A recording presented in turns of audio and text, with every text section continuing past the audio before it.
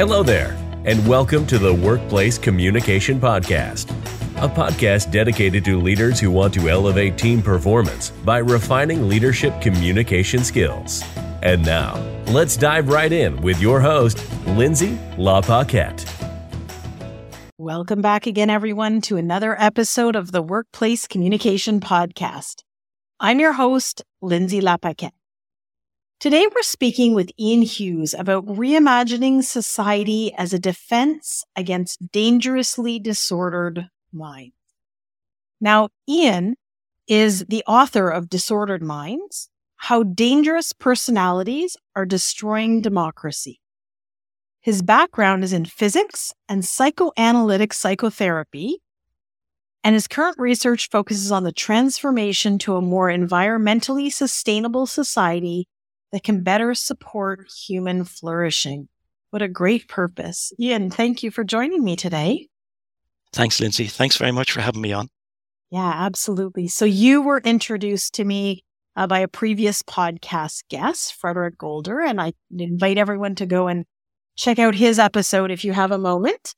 And as I said to you when we were starting, I'm really super interested about this topic and its parallels, or its application, I should say, into the workplace. So you have a really niche area of expertise. I'm going to start off just by asking you to describe a little bit more about what your niche expertise is and how you came to specializing in what you do.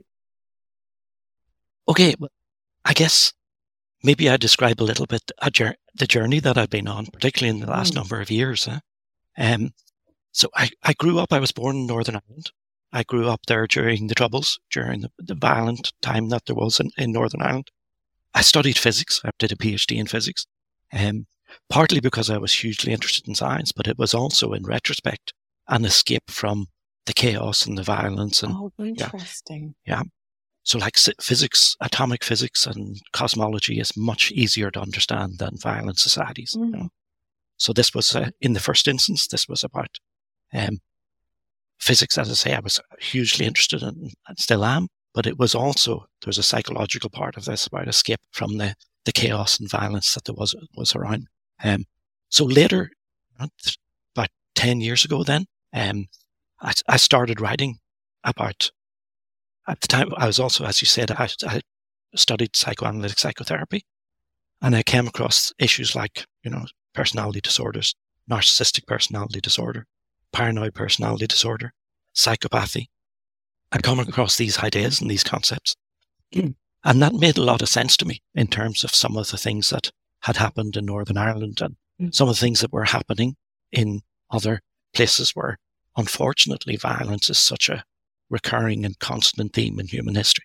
But the idea that some individuals are predisposed to violent behavior by virtue of the fact of having personality disorder, and we can talk about how that comes about if you like. But, so I started writing about this to try and get an understanding of how, when we talk about these disorders, can that explain the kind of recurring violence that we see constantly throughout history. So that led to quite a long, it took me 6 years to write the book.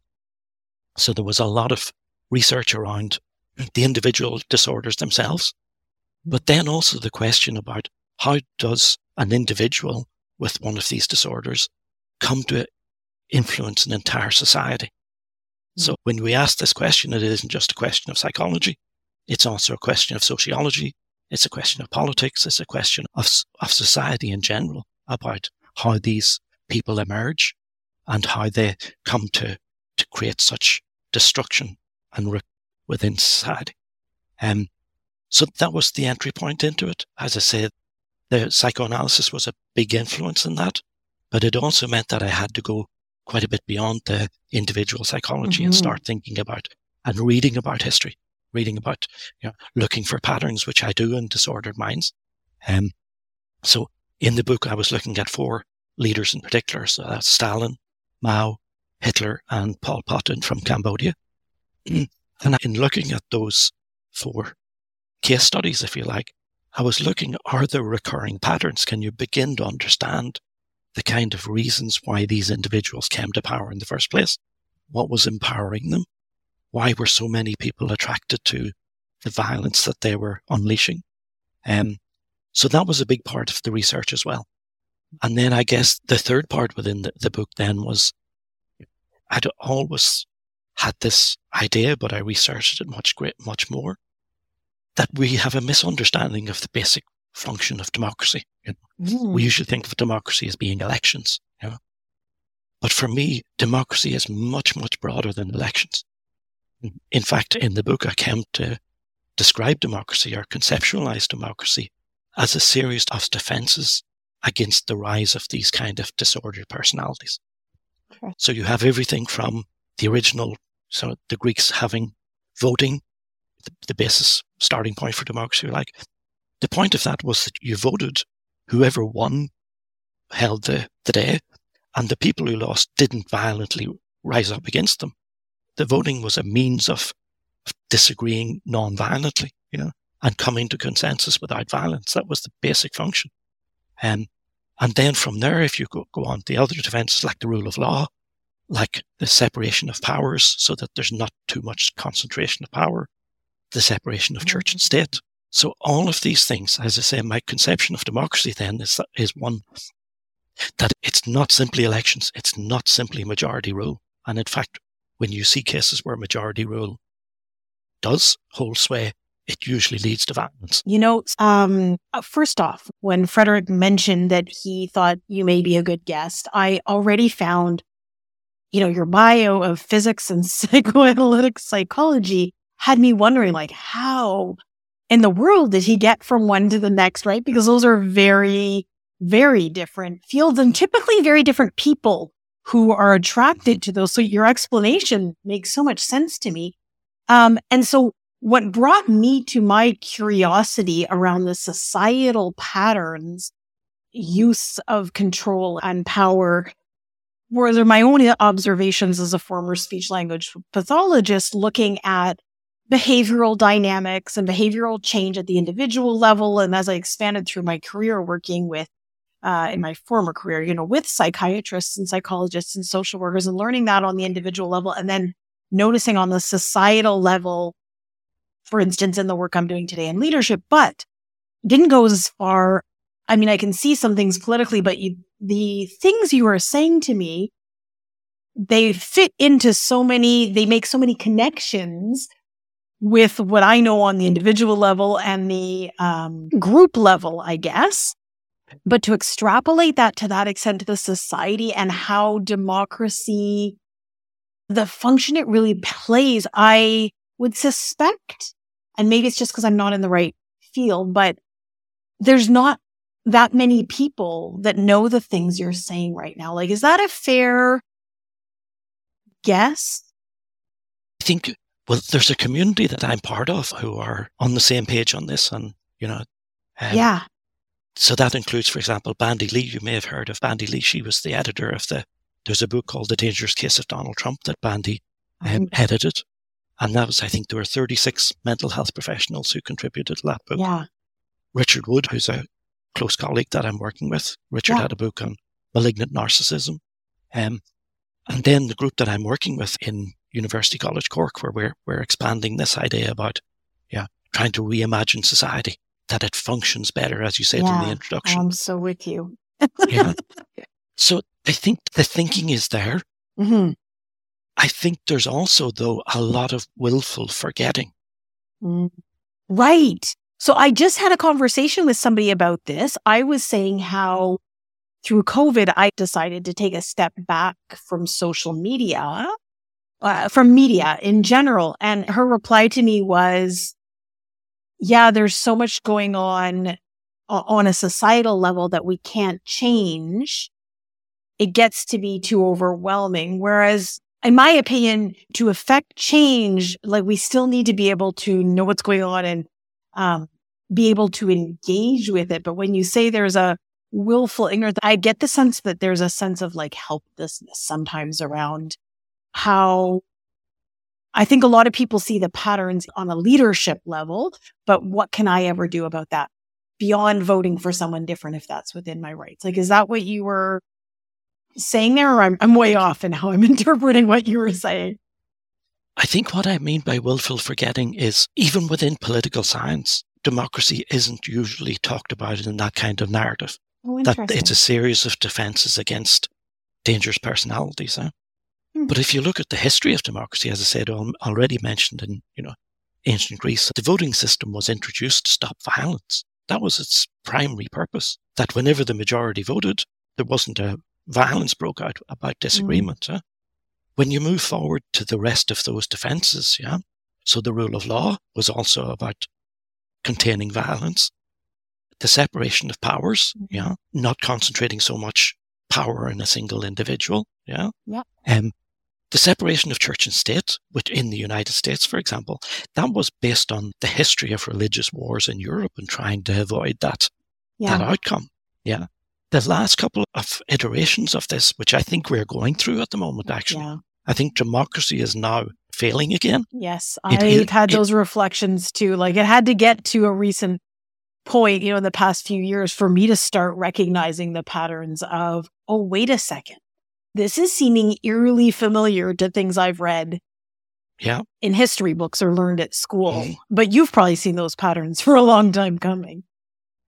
But also the last iterations, which came out of World War II, was about human rights in law, So like one of the certain Nazi leaders at the Nuremberg trials was saying it was our right to murder the Jews. It was legal within Germany and the German administered territories.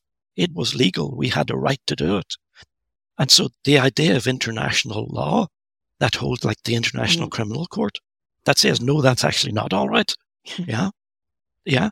That came out of violence, came out of enormous violence. Wow. So these iterations, I think if you look back on the history of democracy, the people who were putting those things in place absolutely knew what they were doing. They were doing it consciously as a defense against the recurrence of what had just happened. And so what I was thinking too there was like, oh yeah, that's kind of how unions were created, right? That's where human rights laws in the workplace, like anti-harassment, like all these workers' rights probably stem from that same need, right? To protect against that. And then the other thing I thought when you shared that about the trial, I thought moving back to the individual level to say something like that, right? Like whether the law tells you can or cannot kill someone, like to have the thought that it is your right to kill someone and to argue that is your right. Like there has to be, the thought that came to my mind was you have to be pretty dead inside to be able to argue that point. Yeah. I think when you're talking there, Lindsay, I'm reminded there was a quote, I think, Anne Applebaum, I think it was, who had written about Stalin's Gulag. I think the quote's from her. And she said, this isn't written because it won't happen again. This is written because it will. Right. The history was written because this is happening. This is happening now. It will happen again. Yeah. So we have to understand it. And when you say, absolutely, when you say it, to do that, you have to be dead inside. And this is where I think the personality disorder for me comes in. Because in personality disorders like psychopathy, for example, psychopaths, they have absolutely no conception of relationship with another human being. Yeah. Human beings are, like wood or like inanimate objects for them. So they don't have any qualms or any feeling if they were to murder someone. With narcissistic personality disorder, malignant narcissism and so on, they are similar in terms of their absence of empathy. Yeah. So on an individual level, it's quite horrifying when you see these individuals and the way that they are able to absolutely have zero empathy for other people. What then becomes even more disturbing is how entire nations or entire societies can also adopt that position. Yes. Yeah. So I'd love to relate this back to what you said initially in your explanation when you were telling your life story about how you grew up in Northern Ireland during troubled time. I, in fact, visited Ireland as a much younger woman. during some of the violence and the bombings and was too scared to go visit Northern Ireland during those times. And you grew up not having the choice, but to be exposed to that and live through that on a daily basis. And I have always been very curious through my background and experience with mental health, although I'm certainly do not have experience with personality disorders per se. But I've been very curious at the whole nurture nature question. And my impression is that there is a very high correlation or possible causality, I would think. I don't know what research shows, but between trauma and development of such personalities. And I really would love to hear whether that holds any weight and whether you think that has an impact on how these types of personalities develop. Yeah. I guess from a background in psychoanalytic psychotherapy. Yeah, that's why I want your opinion. You know. But well, that field would be very much focused on infant development and care during early stages of infancy. So the metaphors that I have in mind about how these things develop very much come from that sort of early infancy and absence of care. And it doesn't even have to be, overt trauma. It can be neglect. Yeah. Like families going through a war and the parents are preoccupied. I mean, look what's going on in Ukraine. Yeah. I mean, I'm not saying this isn't happening, but, the chances that they're having the opportunity to have warm family dinners and read their kids' stories and snuggle in bed, very different than my reality, of course. Yeah. So I guess in the nature-nurture thing, it's very, very interesting because, to be honest, Lindsay, the answers aren't yet known to these. Not clear, Still not clear. Yeah, because not everyone exposed to trauma develops a personality disorder, right? I mean, I don't at all want the listeners to think. Absolutely, yeah.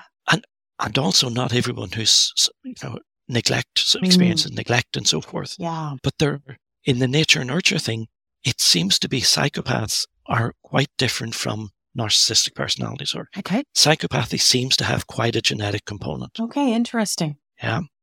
Whereas with the narcissistic personality disorder, that seems to be much more on the side of nurture. And if I can describe to you how I understand, we've got this far without mentioning Trump, but how I understand someone like Trump. Yeah. Yeah. Do tell. Who is exceedingly narcissistic. Yeah. Very low level of empathy. Yeah. But how to understand, I've got an image that I learned from psychoanalytic literature. So about development, early infant development. Yeah. And I would say people who have narcissistic personality disorder don't get very far. They don't even get out of infancy in terms of their inner psychological development. Yeah. Really? Out of infancy?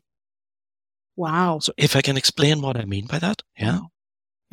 So for most of us, during childhood, we develop, the idea of an ego and a superego. Yeah. So our superego is our conscience, and our ego is kind of our center of decision making and our sense of ourselves. And for most of us during development, we end up as adults with a reasonably coherent ego, and a reasonably benign superego. We're not always beating up on ourselves. We're not always, in fear of our superego. So we have a relatively, obviously there are variations on this, but benign inner world, if you like. Yeah? Okay.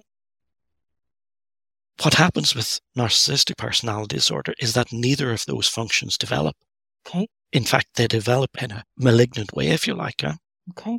So the first one is the sense of ego doesn't form. And the sense of superego becomes what's called an ego ideal. It's a really punishing, really detrimental, frightening for the individual. Their own conscience, our superego, wouldn't call it, is terrifying. And the way you can understand this is that you imagine a young child, someone who's 3 years old, a little girl, a little boy, and they're trying to get their parents' attention, which we all do. That's part of growing up. You need the attention, you need the love, you need the care, you need to be internalizing all of the caring people around you. Yeah. So they say, look at me, I can dance or I can draw, I can do this, look at what I've done. And instead of their mother and father saying, that's fantastic, that's wonderful, well done, well done. Yeah. Kerr would say, that's absolute rubbish. You are rubbish. Why did you even bother trying that? You'll never do anything. And then slaps them. Right. Yeah. So rather than internalizing a sense of self-worth, they never get that far. Yeah. And instead of getting a superego that's saying, this is their sense of right and wrong, most things that you're doing are fine, but when you cross the line, I'm going to make you feel guilty about it, but you have to cross the line. Yeah. Instead, they have this punishing superego, which is constantly telling them that they're worthless. Right. This explains why they're always looking for external attention. Trump is Because they're always looking for they're external. looking for that validation that they are doing well. Is that what you're saying? They have never internalized it. They're vacuum inside. So they're looking for that external validation so that they don't fall apart. Okay. The one way that this struck me really forcefully with Trump, if you remember when he had COVID and he was in hospital, Yeah. and the doctors were telling him, and he insisted on going out in the cavalcade. Yeah. He couldn't stay alone in a room for a day without getting the external validation that most of us get just by virtue of that we're human. Yeah. Yeah. It's not there. And because it's not there, they're constantly in danger of collapsing internally. Like essentially having a breakdown would be like Absolutely. common terminology Yes. the listeners would resonate with. Okay. That's what I thought you were saying. So first off, you're making me want to go back to school and become a psychoanalytic psychologist. My sister and I always talk about how much we love to learn, and everything you're saying is so absolutely fascinating. And I know there's a lot of talk about how I've seen studies that say like X percentages of CEOs have narcissistic personality disorder. I don't know if it's a study or if it's, just somebody writing that as a theory. And I certainly am not trying to say here to all the CEOs listening that I think that you all have a narcissistic personality disorder, but I can certainly see tendencies or personality traits where it would make it easier. I mean, if you are low in empathy, it's really easy to do what you need to make money and not worry so much about, whether your employees are exposed to COVID or whether you just promoted them yesterday, but now a contract's fallen through and you need to let them all go. Like it's, if you don't have that conscience piece, I can see where you get growth and, faster. So is there any concrete evidence towards that belief that there is a tendency to have more narcissists in leadership positions than in the general population? Yes, absolutely. There's evidence. Yeah, absolutely. Yeah. And particular professions are more susceptible to that. And again, whenever I describe this, it won't be surprising. Yeah. Mm-hmm. The more hierarchical the organization, the more centralized power, the less there is in terms of checks and balances on power, the more competitive that employees are meant to be with one another. Yeah. The more ruthless and, the more financial reward there is, or the more status that there is attached to particular positions. Right. These are all the things that are going to attract narcissists. So interesting. Okay, so let's flip it the other way then. And then let's talk about, because I'm curious, what are the tendencies that lead people to continue working in those conditions? Because there are certainly large organizations with those criteria you just described that keep employees. So I don't mean diagnose them. I just mean, what are some of the tendencies you see? I guess this is coming to the research that I'm working on at the moment. So far, we've talked mostly about the individuals, and now we're beginning to talk about the organizations. But I think there's also that question about how these individuals can come to have such appeal for large numbers of people. Yeah. So Let's talk about that. That's the question, really. the answer is the same. Yeah. It's because it's normalized in our culture. Right. Good God, it is. Right? Yeah. And this is what I'm working on at the moment. What brought me to this idea, what you said at the beginning, Lindsay, about reimagining society. We need to reimagine society for better sustainability and better human flourishing. Yeah. When I was writing Disordered Minds, it was like, how do we stop these people? Okay, democracy is the way. democracy, it isn't working very well at the moment. But if we were to put some more checks and balances in democracy, it's actually much, much bigger than that. Yeah. Because democracy is part of a culture of economics, which can be ruthlessly competitive, which normalizes inequality, which normalizes losers in inverted commas. Right. Yeah. Which is part of, all of the social institutions that we're part of. So politics, economics, technology, the way the technology is, break things and let's see what happens, regardless of the consequences. Yeah. Religion. Yeah. Gender relations, we can talk about that. Huh? So the whole idea of most of these leaders, virtually all of these leaders in history are men. Yeah. And the reason that they're men is because the traits of severe narcissism match very well with what we're taught is supposed to be the ideal man in terms of hyper-competitive, aggressive, dominant. Yeah. Right. So it's almost like these ladders, again, I think it's Yuval Harari, I think he wrote Sapiens, and he talks about the template that humanity has used for societies and organizations from time immemorial is the pyramid. It's a hierarchical structure. Absolutely. That it's a structure of oppression, right? Absolutely. Absolutely. And so it is baked into, that's normal. That's normal human society in the way that we have built it. Yeah. So if we're serious about addressing this, which, as I say, we need to be serious about this, because this current structure, these individuals who get into power, continually drive us to new barbarisms. They continuously bring us back to destruction. So if we're serious about addressing this, which we should be, then we have to fundamentally reimagine or have conversations about the way that we structure society, from everything from economics to politics to gender. Well, where my thoughts are going now is early in the pandemic, when the world shut down, pretty much the world shut down for 2 weeks. Yes. And then it started opening up. And my son, who was 13 and quite observant and recognizes patterns well, said to me, "This is so stupid. Why can't everyone just stay in their houses for 2 weeks and then it would be done? It would go away." He doesn't necessarily have a grasp. I mean, he understands some of the complexities of the world, but I was like, well, babe, everyone would have to cooperate to do that. That's the underlying issue here, right? The whole world, every country, every leader, every individual, that's a big thing. This is an uplifting conversation for the listeners in some ways, right? In that is such a huge, huge barrier in terms of how do we get that to happen in a coordinated way? Because there are so many different countries. It can't happen just in a few.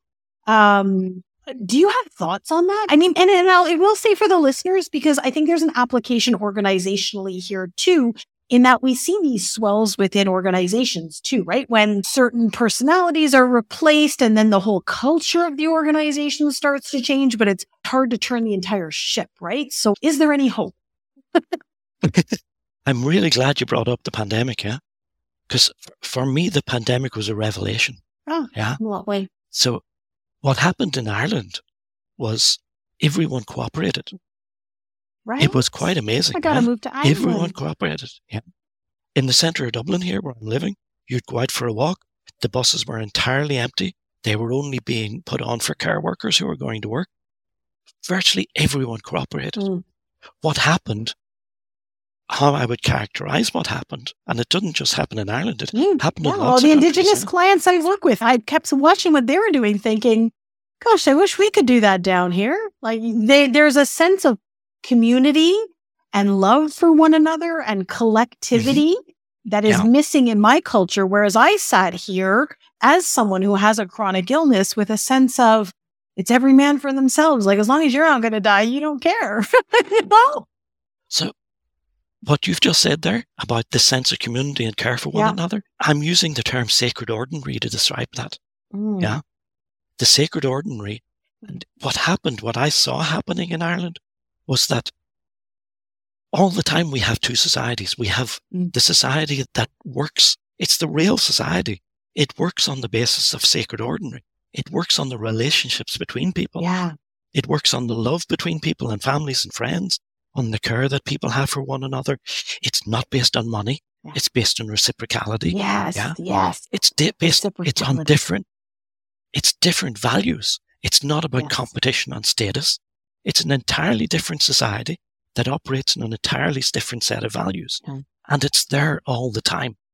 But it is continually swamped out by the layer of politics and dominance and leadership that we have on top of us. Yeah. That mostly operates on entirely different values, of competitiveness, of, getting better on one another, of economic gain, of status and so forth. For me, what happened in the pandemic, that layer disappeared. And you could see the underlying reality of what really keeps society going. Oh, interesting. Well, and so I said to you before we started recording, I'm currently doing an inclusive leadership certificate through Animal Leadership. Great, great course for anyone who's looking for something like that. But they were taught, one of the themes that has come up again and again is the need for everyone on an individual level to work on emotional regulation so that you can engage in conversations around oppression in a productive and regulated way. And there's been several questions and comments that have come up from people with minoritized identities saying they shouldn't have to have the emotional labor of having to be the one who stays regulated when faced with a bully and, like these types of behaviors, which is absolutely true. And also the leaders of the course keep saying that is also very true is, yes, it's not fair. And also one of the tactics of oppression is to burn you out so you can't keep putting up those defenses you were talking about, right? Yeah. So that's why I think we need it joined up thinking about the scale of the problem. Yeah. Because again, even going back to the way that you're framing this, it's about individuals having to protect themselves and survive. And that's not within how it should be. Yeah. Within a culture that's oppressing. It's the culture that's the problem. And, it's certainly a very, very complex problem. And I think the thing that your work is doing, amongst other things, is bringing awareness to it. Like one of the things they're saying in this course, which is so true, is when you can't see the patterns, you can't make different decisions. And your work, I think, is really putting those patterns in front of people to reflect on. And the challenge, of course, is getting the people who have the awareness of the patterns into positions where they can affect the change. I find that's like a tricky, like getting those people into being president or whatnot, or like look at through the pandemic watching like New Zealand, it was neat to kind of see, look at how this can be led. Or I wasn't watching Ireland. So on that level, which I know doesn't necessarily apply to organizations, but where, like zooming back out to the societal level, how do we get there? Like, is it at the individual level until there's enough of a swell that the defenses are strong enough? I think it's a joining up. I think lots of it is happening already. Okay. Yeah. And it's trying to understand and collectively understand what it is that's happening already. Yeah. So if I can give you just a couple of things, Yeah. So in the work that I do around sustainability, climate change and sustainability, the dominant narrative around how we're going to deal with climate change is one that says what we need to do is we need new technologies. We need clean energy. We need to be cycling, we need electric vehicles. It's a very technology oriented. Yeah. So we're going to adapt these new technologies and the society will change. In fact, not a lot will change apart from the fact that we're using different technologies. It's not questioning the fundamental shape and organization of society. Amitav Ghosh, the author, comes up with a very different idea of what the type of change that's needed. And it's not just that technological change will have to happen, but what he says is happening, and it's happening, is that modernity is questioning itself. So modernity brought some good things, It brought some good things in terms of rationality. It brought some good things in terms of material betterment, better health, It brought some good stuff. But there was a lot of very negative stuff in too. It was built on colonialization. It was built on racism. It was based on anti-women. Amitav Ghosh says it's like the return of the repressed. these things are now coming back and saying, okay, we're here. This is going to be a different change and a more fundamental change than you think it's going to be. So Black Lives Matter, the Me Too movement, the peace movement, which has disappeared almost, these movements that fundamentally question the foundations and say, no, it isn't just about changing technology and we'll keep everything else as it is. Thank you very much. Yeah. So that is happening. That shift in narrative is happening. So I think it's about more of us recognizing the framing around which what's happening. Can I mention one other concept that I found really useful? Because we hear, and certainly we've heard in the project, in reimagine economics, but you can't reimagine economics. There's free market economics. There are laws of nature. Yeah. You talk about reimagining religion. You can't do that. It's laid down in law. Yeah. So one of the things we have to do is absolutely challenge any kind of fixed rigidity that says the ways that we're living, the structures that we're living within are absolutely fixed. That's nonsense.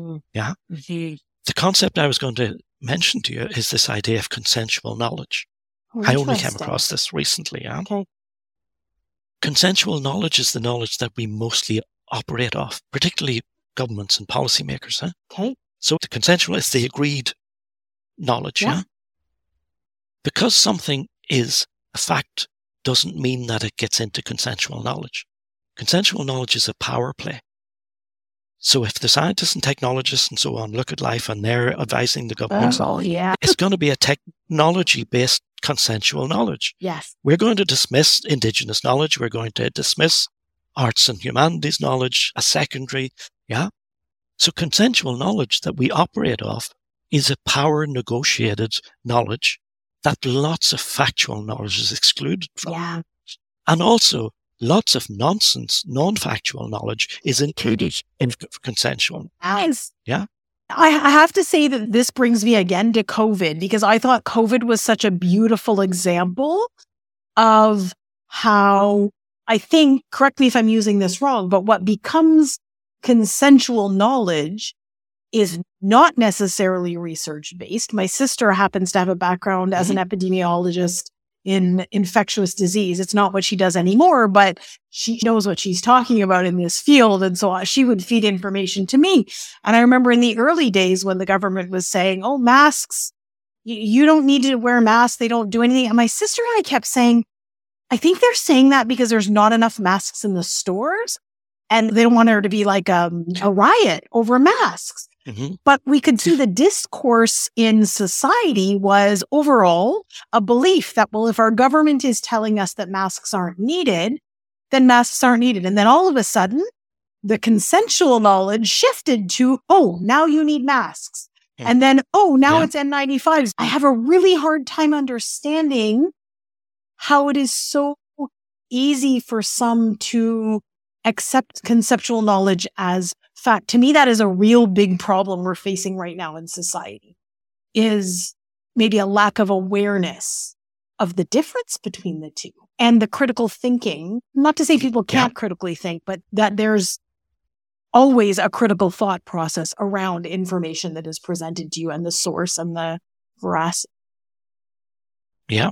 I think it's also not just about information that's presented to us.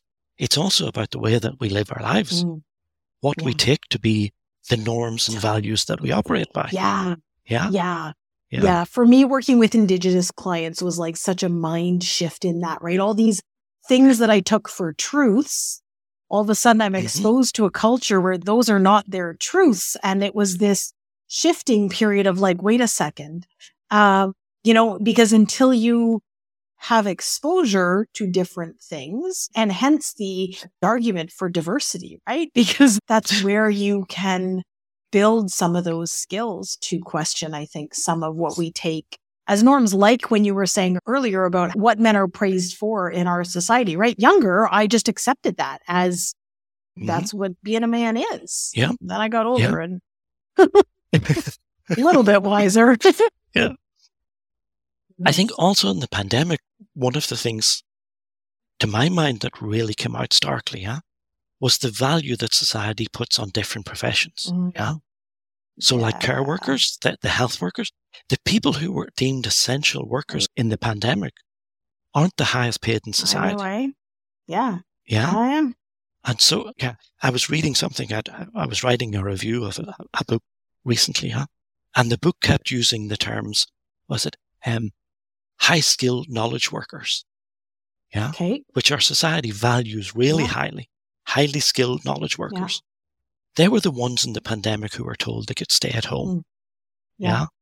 So I think we should use, instead of high-skilled knowledge workers, we should use the phrase highly remunerated but not essential for society absolutely workers. right. Yeah. It was an interesting, as I was a young graduate, I was in healthcare and I had done a master's and my starting salary was $38,000. And then my husband had done a college degree in France, moved to Canada, and his starting salary was something like, I don't remember, 67. Like it was significantly higher than mine. And that was my first awareness in the world of like, wait a second, how does this make any sense?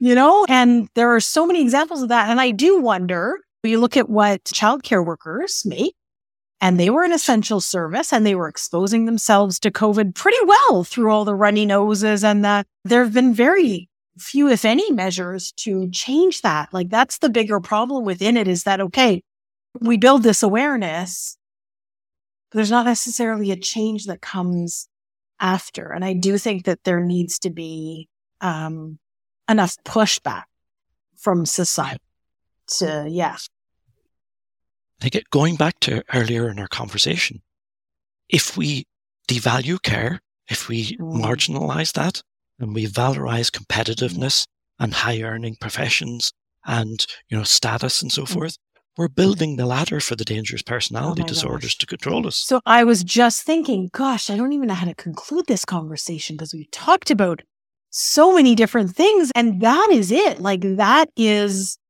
the key message, what you just said there. Can I get you to repeat that? Because I think that is such like an important point for the listeners to really retain. I'd say as long as we continue to devalue the essential elements of society like care, and instead valorize competitiveness, status, hypermasculinity, as long as we continue to do that, we are building ladders for the dangerous personality disorders to climb up and control all of us. Wow.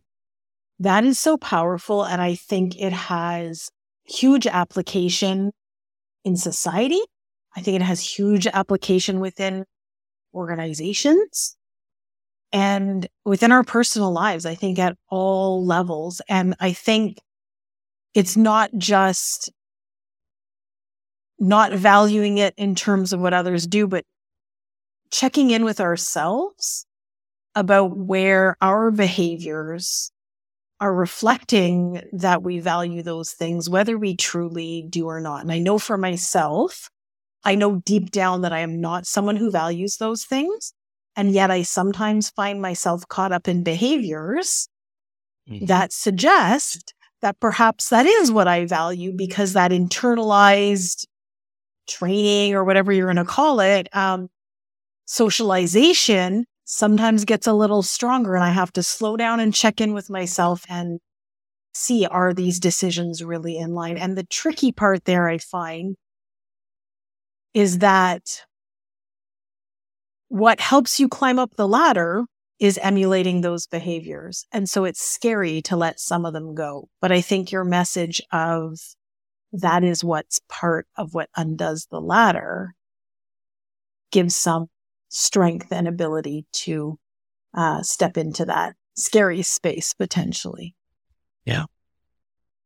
I think we've had these ideas for thousands of years about how we flatten that pyramid. It is about care.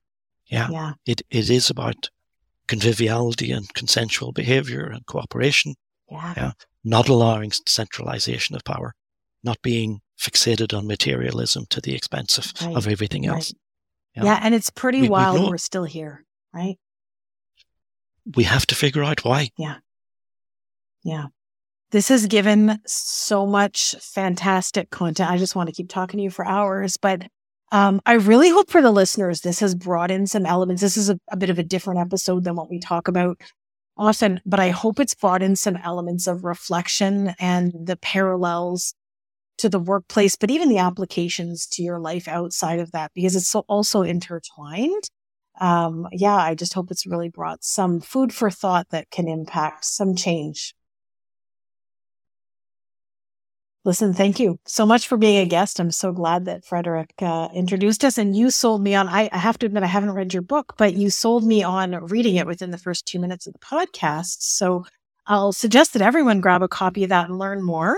But where can people find you, the book, and is there anything else that you want to share with them? So just to thank you, Lindsay, for having me on. I've enjoyed the conversation. So I have a blog, disorderedworld.com. So that's my blog. I try and keep writing. So people can find me there. There's an email. You can contact me there as well. Perfect. Okay, we'll get all that into the show notes. And this is a topic that I really encourage people to go and do a bit more reading and learning on, because I think if we focus too much at solely the societal level, solely the individual level, I think we miss some of the important patterns or links that we need to see to really affect change. So thank you so much. This has been fantastic. Thank you, Lindsay. For everyone listening and everyone who's so dedicated to coming back week after week to explore topics related to workplace communication, don't forget that if you're wanting to dive a bit deeper onto this topic, you can check out the 6-part video series I've created, Free Yourself from Workplace Conflict and Confrontation. That's entirely free, and you can find that at lindsaylapaquette.com/conflict. And with that, it's time to sign off for the week. I hope this episode has left you with a renewed commitment to yourself, to knowing who you are and standing tall in your values, while also leaving space for those around you, to choosing growth, courage, and empathy, even your most difficult leadership moments, to becoming the leader everyone wants to follow. We'll see you back again next week. Bye for now. You've been listening to the Workplace Communication Podcast with Lindsay LaPaquette. If you've enjoyed this episode, please share and also leave a rating and review on iTunes, Spotify, Stitcher, or wherever you're listening. If your organization is looking to invest in elevating team performance by refining leadership communication skills, you can find more information about Lindsay's coaching, speaking, and consulting by visiting lindsaylapaquette.com. Thanks for listening, and we'll see you next time.